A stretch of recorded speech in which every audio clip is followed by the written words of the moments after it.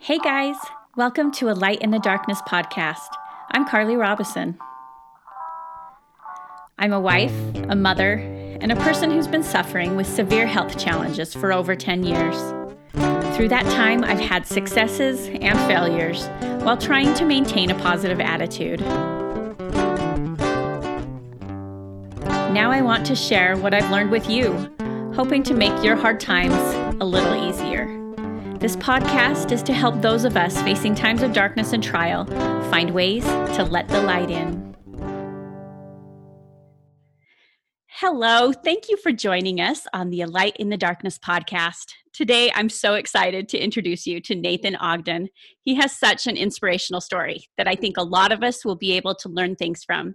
Before we get started, I'd just like to tell you a little bit about Nathan. So Nathan Ogden has taught thousands how to conquer their fears and move from paralysis to progress through eliminating excuses in their lives.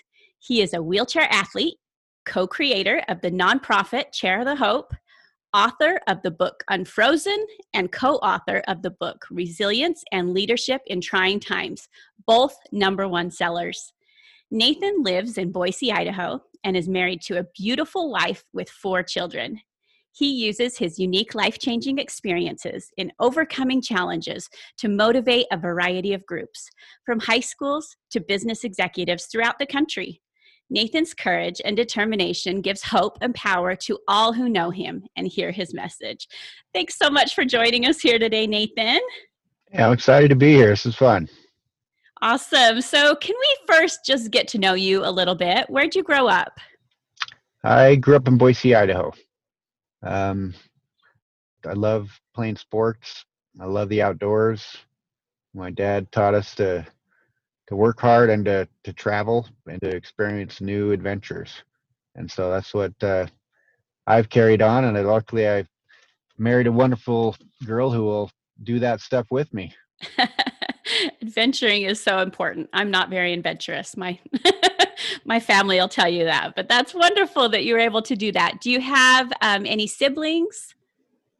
I do. I have there's 5 of us. I have an older sister, an older brother, and then 2 younger brothers. Oh, that's And great. we're all pretty close in age, usually about a year and a half apart. Awesome. And you just lived in Boise the whole time you were growing up? Growing up, yeah. And then I went on a mission. Well, I went to Rick's College for a year. Went Okay. on a church mission to Cleveland, Ohio, and then back to Rick's where I met my wife. And then we lived in Boise for a few years until I had an accident that started to take us other places. Yeah. So tell me really quick, you said that you have 4 kids. So what are their ages and what are they kind of doing right now? We have a 21-year-old girl, Senia. She served a mission, got off in January, and now she's down at UVU, just starting at Utah Valley University. We have a son who's on a mission. He was in Argentina, Buenos Aires East Mission. Came home because of coronavirus Oh, after 6 months. Was here for 2 months, and now he's down in Ventura, California mission. Um, nice. so it's a struggle for them trying to be Yeah. missionaries through all of this, but he's hoping that it'll open up enough he can go back to Argentina. Yeah. Then we have 15 and 13-year-old girls Awesome. under that. So you brought it up a little bit, but you had a pretty significant trial come into your life in December of 2001. So can you just tell us a little bit about what happened? Yeah, we've been married for 4.5 years. I have an amazing wife, Heather, and we had 2 little kids. It was Senia and Kyler. She was 2, he was almost 1. And we bought our first home. My job was going great. I'd graduated college. Everything was kind of the way you think it should be at 26 years old. Yeah. And we went to her house. She's from Bend, Oregon. And 3 days before Christmas, we went there, and I went skiing with my younger brother-in-law, Andrew.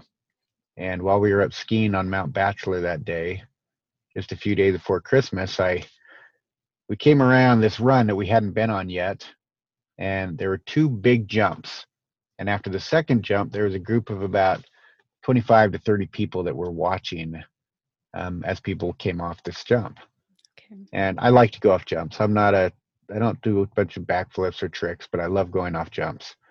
So he went down and sat in the group to watch. And I waited my turn, a couple people in front of me. And finally, it was my turn. I jumped and I started pushing down the hill. Came onto the first jump, and it's called a tabletop jump, which means it kind of goes up, it levels off, and then it drops down the other side. And I didn't hit it hard enough. So I went up and I kind of slapped down on top of it and Okay. then slid off the other side. So as I'm coming up towards the second jump, it's lightly snowing, so I can't see real clear. I'm coming down kind of fast. I'm looking at the jump, trying to figure out where to hit it. I've never done it before. And then my confidence in my ability to ski turned into cockiness because now there's 30 people watching me. Yeah. And instead of being a little cautious and, slowing down a bit and hitting it, I tucked in tight and went straight into the middle.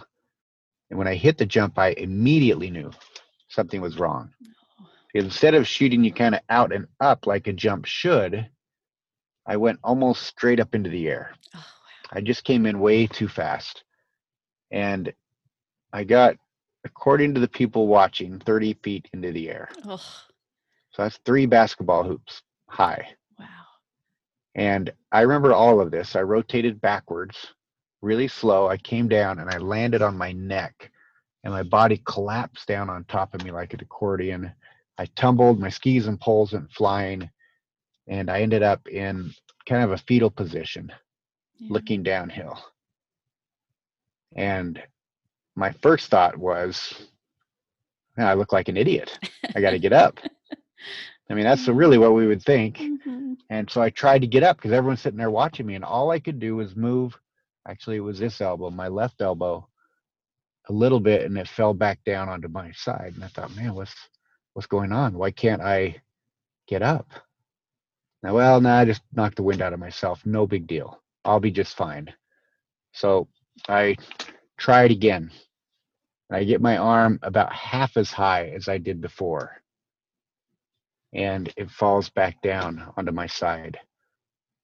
And I remember sitting there looking down at my legs, thinking, why can't I move? Come on, legs, move. Every time I've fallen in my life, and I've fallen many times, I get back up. It may hurt, but I get back up. Yeah. And right then there was this burning pain that started throughout my whole body. And I don't know how to explain it very well, other than if you were sitting up around a campfire making s'mores with your family, and someone came and picked you up and set you in the fire, and you just started to burn. Oh. And it was a very strong burning pain everywhere. And then every breath that I took was getting harder and harder to breathe. And I couldn't figure out what was going on. I couldn't get up, and I couldn't do anything. Yeah. So they end up taking me off the hill. They couldn't bring in a chopper. The weather was too bad. So we had to ambulance me back down to the hospital. My wife was out shopping. This is 18 and a half years ago. This is before cell phones. Everybody had cell phones. Yeah.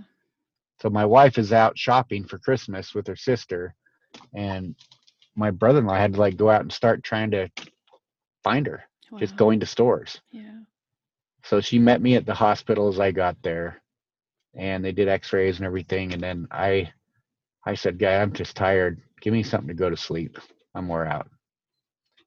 And so I went to sleep, and I don't remember anything over the next 3 days. Okay. I think they had me on some pretty good drugs. Yeah. Now, my wife said I was awake and I did different things. I don't remember any of it. My family drove all the way to Bend to see me for Christmas, and I don't remember anyone ever coming. Okay. But they told my wife after I went to sleep that I had broke my neck, that I was paralyzed. So I'd shattered my C7 vertebrae. So it's the biggest bone sticking out of the back of your neck down at the bottom. Okay. Shattered it, and it sent bone fragments into my neck and spinal cord.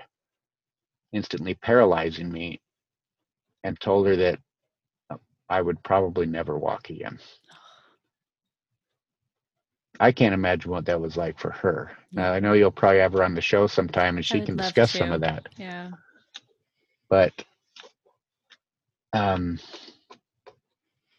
So 3 days later, you kind of start remembering from that point on. Who did she tell you that you were paralyzed, or how did that kind of conversation go? no, I remember I woke up in the ICU Hmm.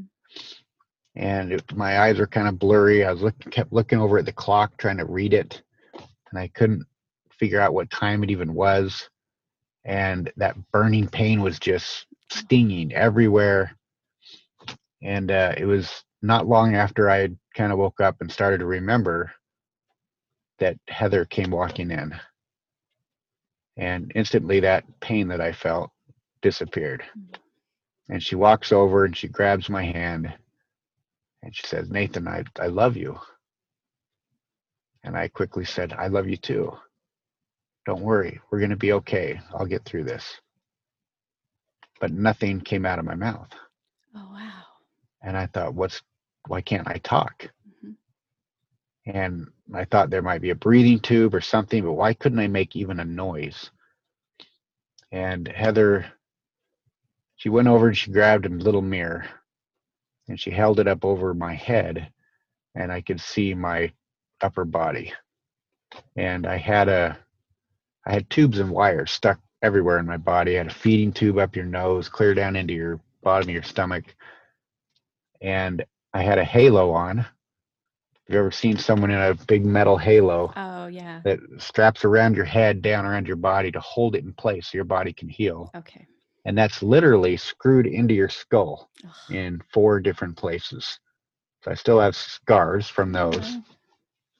But the worst part, I mean, all that I think I could handle. I'll get through it. Yeah. Even the paralysis, because I couldn't reach up and grab the mirror. I couldn't even squeeze my wife's hand.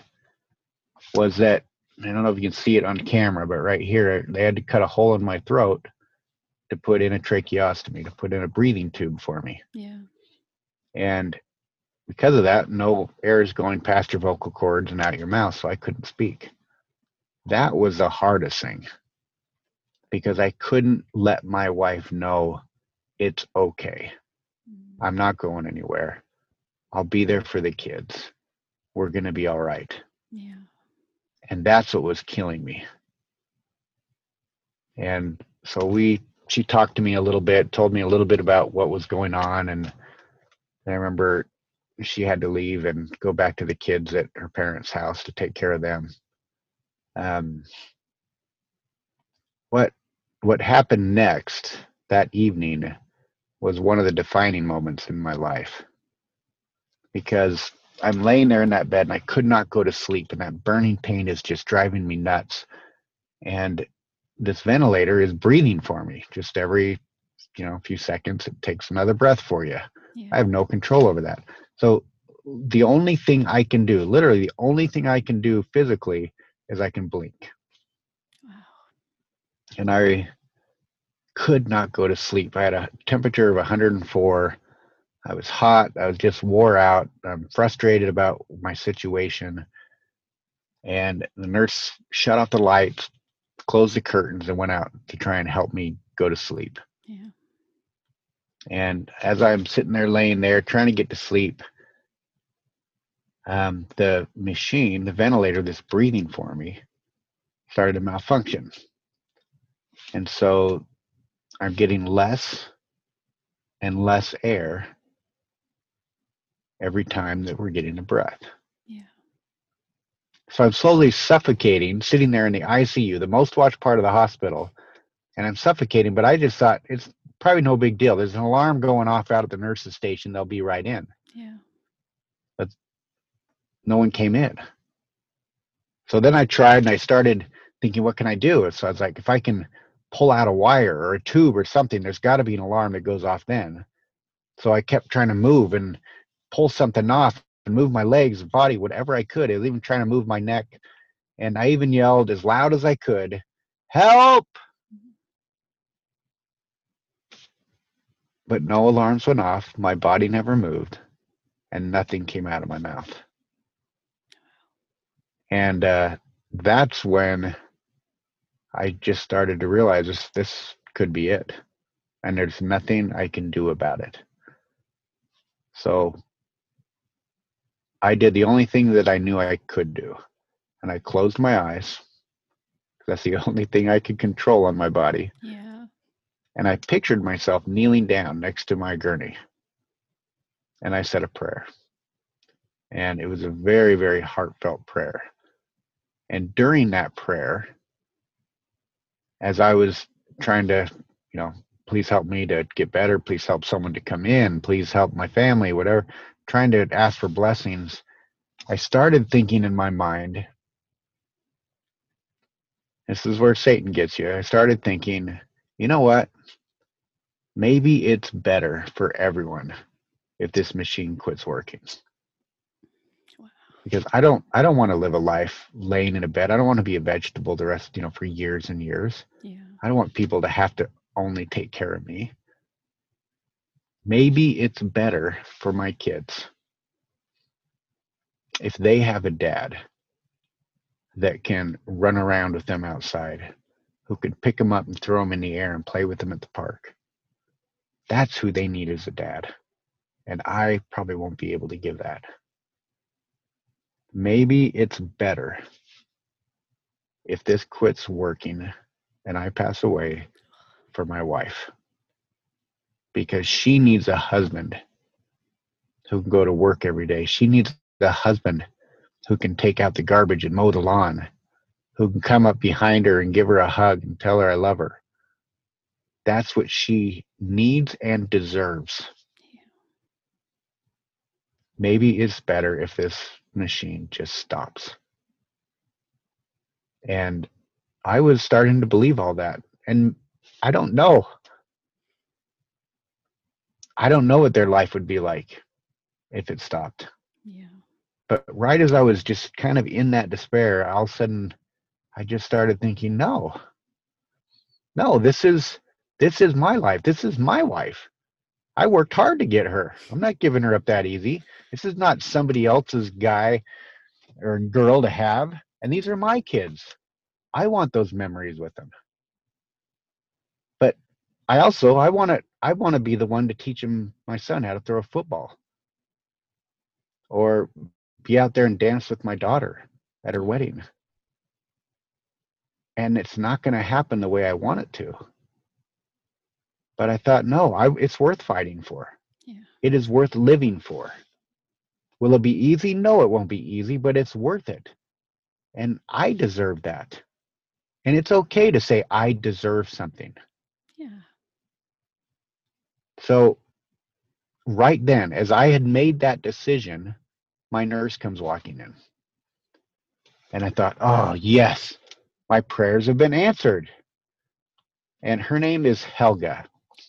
And I'm not joking that. I'm not making that up. Her name really was Helga. That totally seems like someone you would, see in a James Bond movie. Give us the information or we're bringing in Helga. And she looked like a Helga. So she comes walking in and she walks over to the machines. She grabs a clipboard. She starts taking notes on looking at everything I'm doing. And I'm looking at her like she has to notice that I am on my last breath, because I really was. I was like starving for the next time that machine would give me any air. And she takes a few notes, sets down the clipboard, and just looks at me for a moment. And I just start blinking. Yeah. That's the only thing I can do. Yeah. So I'm like blinking like crazy. I know this is on audio right now, but I'm blinking like crazy, trying to give her an idea. Something's wrong. And she just kind of looks at me, smiles, and turns to start walking out the door. Oh my gosh. And I was sitting there thinking, no, no, no, no. This is not how prayers work.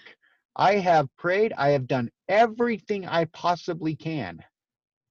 So I should get a blessing. Why is this? Yeah. And she gets about halfway to the door, and I had this idea, and I'd never done this yet. And I don't have saliva in my mouth because my mouth really isn't working. There's no air coming through it and everything. Yeah. So it's really dry. And so I had this idea though that just came to me quick, and I started to click my tongue to the top of my mouth. That's a lot louder than it was then. Yeah. And I'd never done that yet. And she didn't hear it. And she gets to the door, grabs a handle, and starts to open it up. And I do it again. And she stops, turns around and looks back at me. And then I started doing it like crazy. I'm like, I'm blinking like crazy, clicking my Yeah. tongue. And she turns around, shuts the door, walks back over, and just stares at me like, what are you doing? Yeah. And then I think all of a sudden she realized my chest wasn't raising anymore. And she reaches over and she did something with the knob. And all of a sudden, Oh my talk gosh. about a breath of fresh air. Yeah. I And can't even imagine how helpless you must have felt. That oh that breaks my heart. but it taught me something that day. It helped me realize my purpose. And we all have a purpose. And as your life, you go through your life, your purpose will change a little bit, but you'll still have a core purpose. Yeah. And I don't know if I'd really figured out what that was yet. I mean, I had a family, I had a good job, we had a home, things were just going good for us. You still have struggles, but we were doing good. Yeah. But at that moment, when everything is on the line, nothing else mattered in my mind other than my wife and kids. Yeah. And I can tell you, hands down, what saved me was my faith in my family. We always had, in every room I was in the hospital, we always had a picture of the Savior up. And that was one thing I could always look to. And whenever the pain got so bad after different surgeries or this other nerve pain that I'm feeling, like on a pain scale of 1 to 10, and everybody's pain scale is a little different. Yeah. Throughout the day, my pain never goes below a 5. And it'll usually jump up to an 8 or 9 and back down and just kind of fluctuate throughout the day. And I have a high pain tolerance, so that is very painful to me. And I feel that today. Wow. So I've had it for 18 and a half years. I've tried everything to fix it. But whenever I had all this pain, whenever I was extremely frustrated and depressed and just trying to figure out how am I going to get through this, I could look over at the Savior and think, you know what? This is terrible. This hurts so bad. But the Savior has felt worse. Yeah.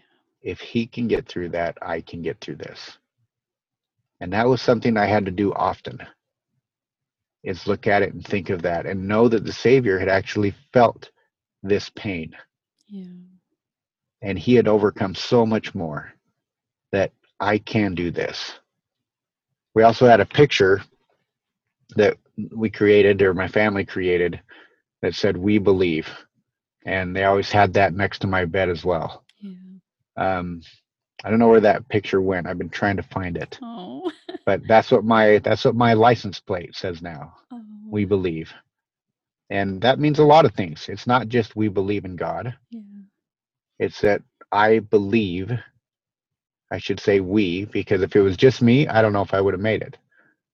But because I had an extraordinary wife, family, my kids were amazing. That's what helped me get through it. Yeah. And you always have to believe. You always have to have hope, because hope is everything. Yeah. If you think about it, hope in the scriptures or just in life, you hear people and you talk about faith and believe and knowledge and all this stuff. But to me, hope is before everything. Yeah. Like hope to me comes before faith, because if you don't have hope, you don't have anything. And if you don't have anything, what's to live for? Yeah.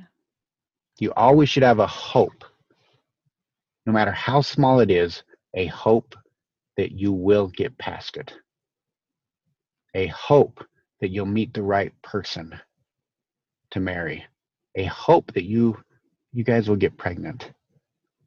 Even a hope for you that someday there'll be a remedy so that peanuts aren't a problem for you. And maybe you'll be Yeah. eating them. Yeah. And I still, even though it's small, I still have a hope that I may walk again. Yeah. And you always have to have hope. So that's kind of what went through my neck break 18 and a half years ago. And it was hard. I bet. It was very hard physically. I had a lot of surgeries, not just on my neck, but on my lungs and other things to help get me to where I could, over the next year, after a lot of therapy, I got back to where I was working full time. Wow. I had a truck equipped so that I could drive. They tried to put me in a minivan, and I'm like, leave me in the hospital. You're not putting me in a minivan. So like right now, I'm sitting in a truck You that are. is a transformer truck. Like my shell lifts up in the air. There's a little crane. It'll bring my wheelchair around, set it down by my Wow. door, and my driver's seat swivels out and then lowers down to the height of my wheelchair. Oh my gosh, that's And then I amazing. have hand equipment so that I can drive because after a year, I got back most of my upper body, Wow. and it was still coming back. Like my hands are probably about 90%, Yeah. and my legs were just starting to move. Yeah. Not much at all, but they were starting to move. Yeah. And we had retrofitted my house so that we could do things better in there. And even though our life was different, we still had our dreams. Yeah. I still had a good home, a good family, a good job, and I'm not in a minivan. And so we still had all that. So you never give up on your dreams. You never Yeah, give up on what you want. You just may have to find a different path to get there. for sure. So don't give up on that. And so that neck break was hard on me physically and mentally. Yeah. But it was really hard physically because I lost so much. I was a very active person. Yeah.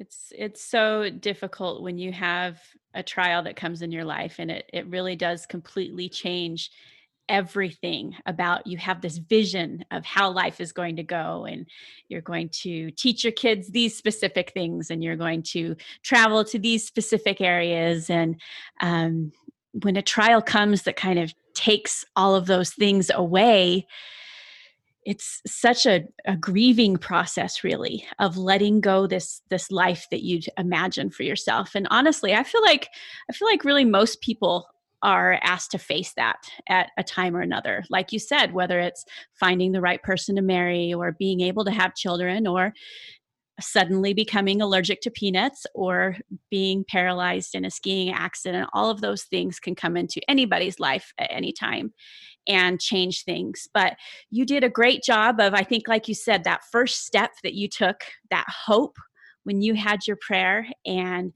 you decided, you know what, I'm not just going to roll over and die. Essentially, I'm going to fight. And I really do believe that this fighting spirit in you got you to that point where you were starting to be able to move your legs, and really just having so many things that you never thought you were going to have again. Unfortunately, you did get sick. You got pneumonia. Can you kind of tell us a little bit about what happened after that? Yeah, it was 13 months later. Now, I'd had pneumonia a few times during that healing process, Okay. um, but it was 13 months after that neck break. I came down with pneumonia. I was working again, like I said. We still had a lot of physical issues that we dealt with, but we were making it. Yeah. And I came down with pneumonia, and Heather said, listen, if you're not feeling good by tomorrow or getting better, you're going to the hospital.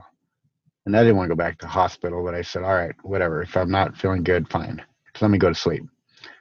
So I went to sleep, except my lungs are weak. My diaphragm's weak because of the paralysis.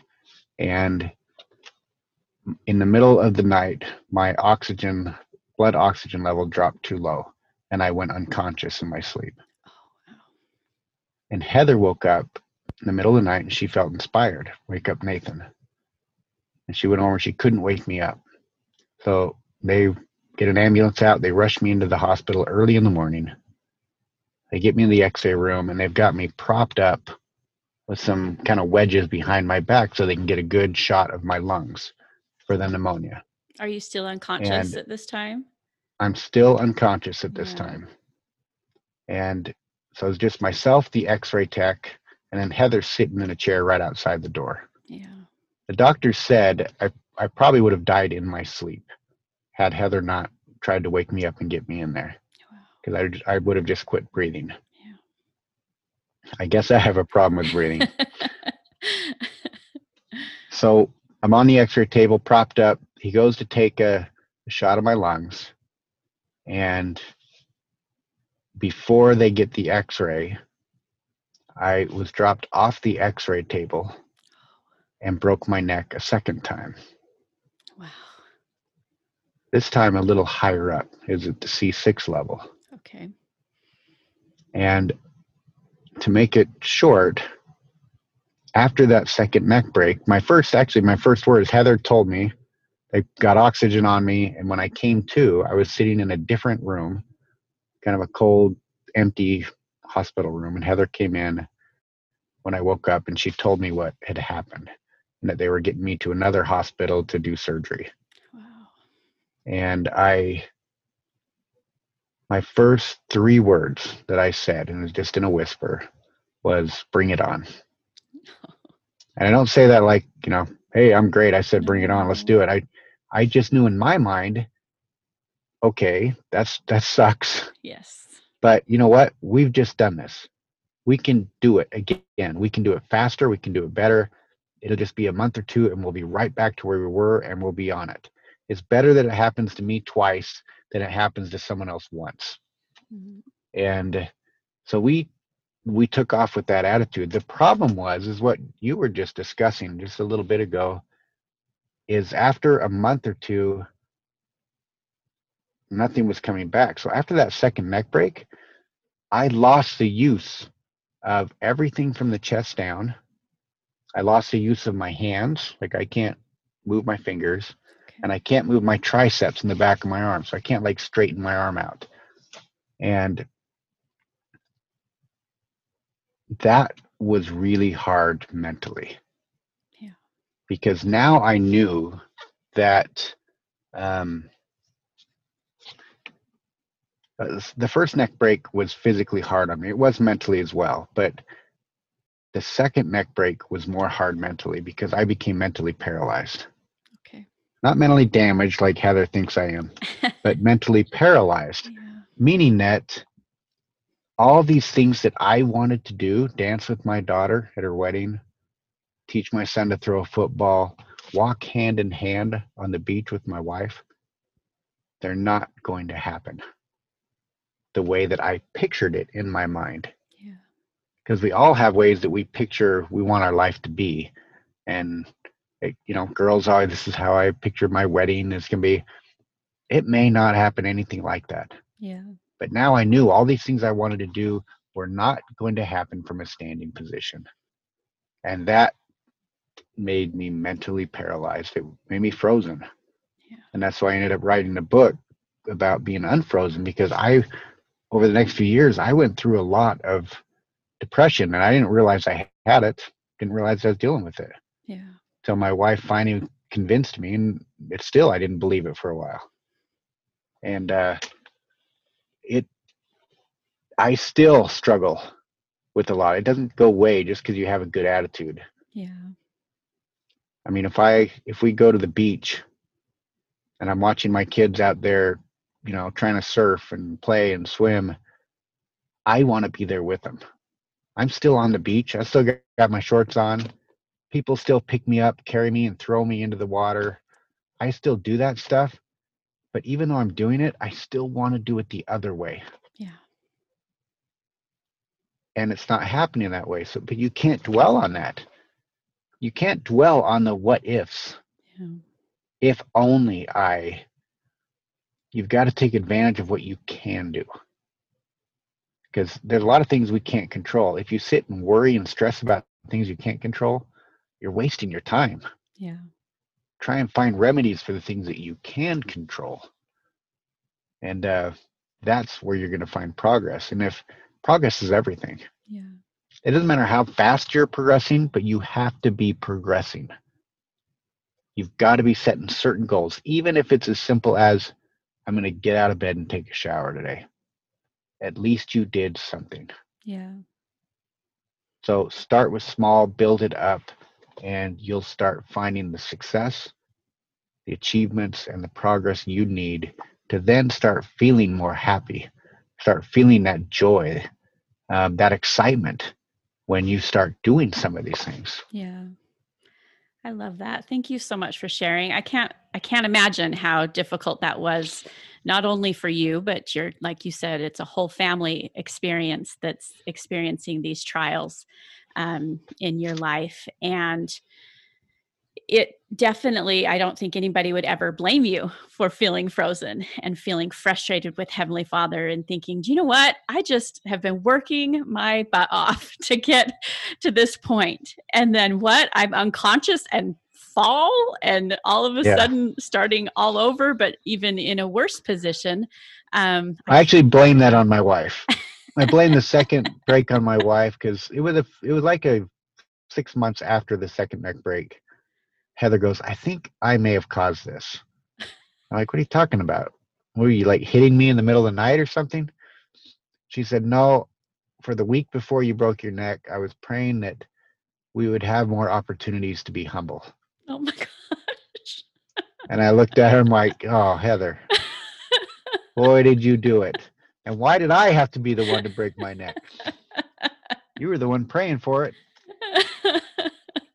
Man, I can't even imagine that. So tell us kind of about just quickly what point you have been able to get to from therapy. Like you said, you're still sitting in a truck right now. So you were definitely able to regain some function. So kind of tell us where you are physically right now.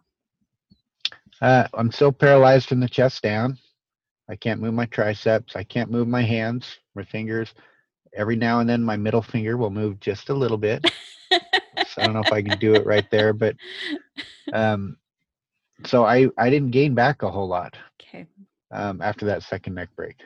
So most of my body is paralyzed, but I it took a few years, and I had a few jobs, but now I'm a keynote motivational speaker, and I travel around for conferences and firesides and all types of stuff to help teach good principles that people can help in their lives, and to help make them laugh a bit, help make them cry, and help them move forward.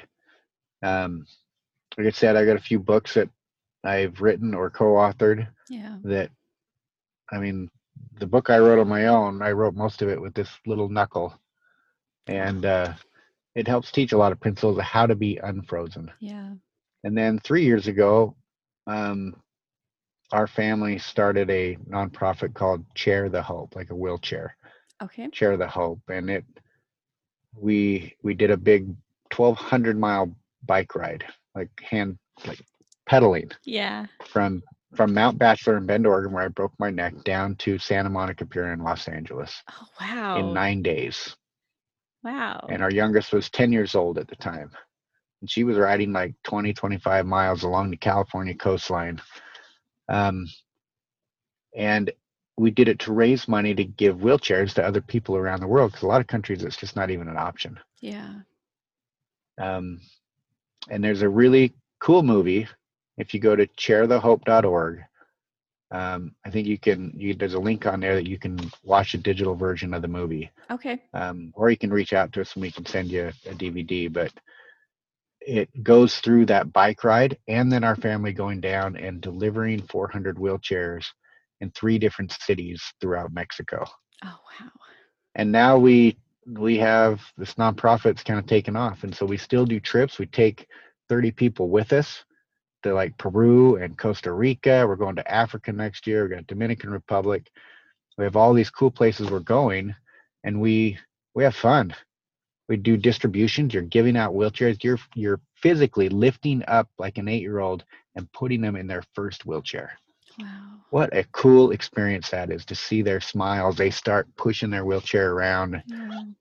And then we also do local projects. We help build ramps and sidewalks and decks and help people get specialized wheelchairs and stuff. Just here in Idaho, Utah, we've got some stuff going in Maryland, Texas, and it's fun. It's hard. It's Yeah. a lot of work, but how cool is that? It's so fun. And That's my amazing. wife can tell more about how all that began and what it's been like Yeah. for her, but it's been quite an adventure, and we have so many blessings. Like this Saturday, I'm going to be down in Bountiful giving away my bike to a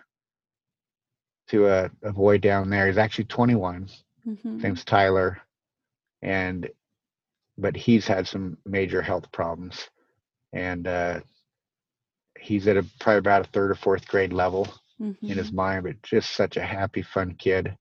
So we're trying to. He's doing some amazing things, and I'm trying to help him continue with that. Yeah. That's amazing. And the good thing is, Yeah. if I don't have my bike, then Heather can't make me ride a long distance again. I love it. I love it.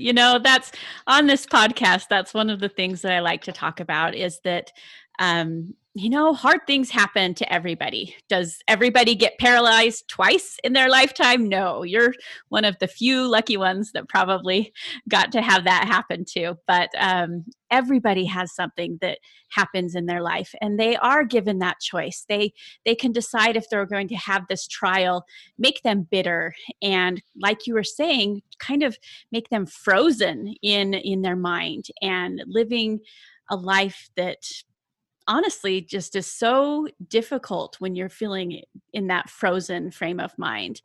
um, or you can use your trials to make you better and to learn things from them, but not only help yourself and help your family, but I love that now you're helping people all over the world. I think that's so amazing. One last thing that I did want to kind of talk about, you talked about that you have a lot of strategies in your book Unfrozen, and I will definitely link in my show notes a link to the book. But what do you do yourself? You're obviously, you're talked about that you're still dealing with breathing issues, different things like that. You're obviously still paralyzed from the neck down, so I'm sure that you have good days and you have bad days. What are some strategies that you kind of use in your life, maybe in a daily or a weekly process, that can kind of help you to stay in that positive frame of mind? Like I think a lot of it goes back to progress. It goes back to doing something. So every day I have a few different things that I have set up that I have to do. So one is like read the scriptures. Right now I'm trying to learn Spanish, so I have to do like a lesson in Duolingo. Um, and I'll have maybe two other things. Like, it could be exercise when I had hurt shoulder. So that was one thing. I had to do that at least 5 or 6 days a week. So no matter what, at the end of the day, even if I procrastinated and I didn't get everything else done I wanted to, I know I did those. And it makes me go to bed at least not feeling terrible, guilty, like I was a failure that day, Yeah. but that I did do something. And I think that is very important to pick a few things that you do every day. And you do those before you do anything else, possibly. And that way, you know you've done something.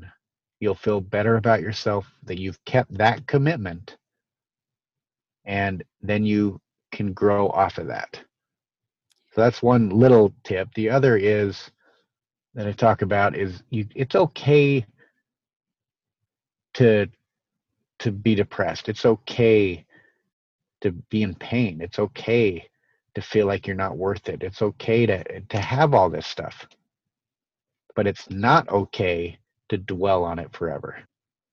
So if something bad happens, if somebody offends you, if you want to be angry at them, then say, okay, I'm going to be angry at them for 1 hour and then I'm done. Or if you've had a really rough day and your pain's real high and you don't want to talk to anyone, say, okay, you know what? I'm going to be depressed today. Maybe your boyfriend broke up with you and you're really bummed. Give it a day.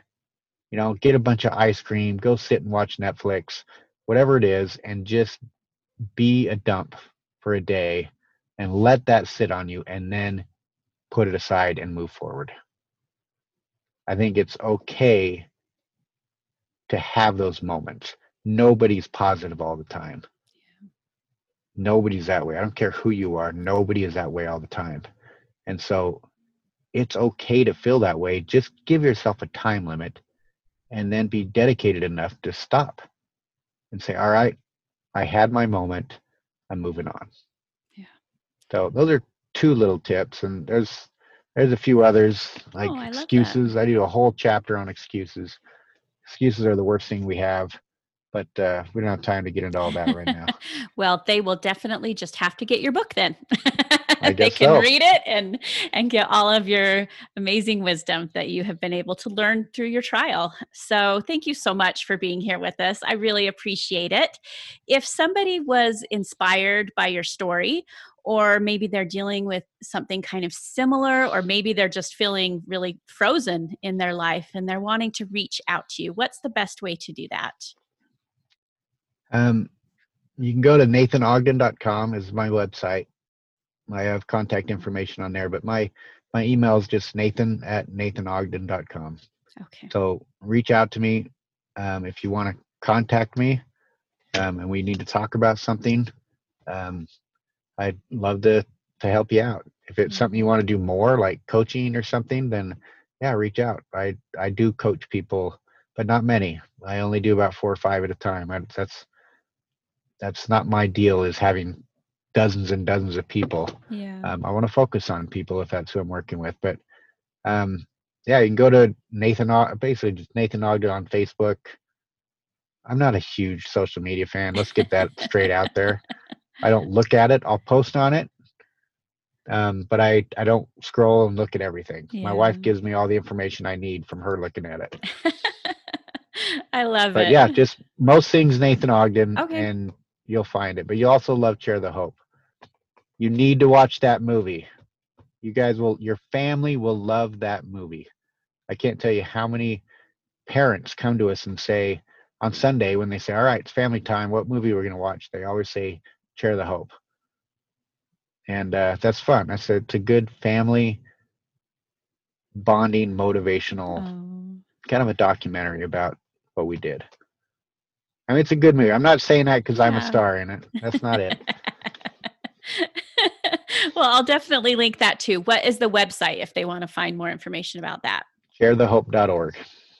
Perfect. All right. Thank you so much. And thank you all for listening today. If you were inspired by Nathan's story, can you please share it so that others can learn from him too? And if you have a question or a comment or would like to get in contact with me, you can always find me at carlyrobison.org. I hope you guys have a wonderful week and you're able to see the light in your own personal darkness. And we'll see you here next Wednesday. Bye. I want to give a special thanks to my son Carter for recording and writing our intro and outro music for this podcast. If you want to hear more of his music, you can find him on Instagram at Carter Guitar 456.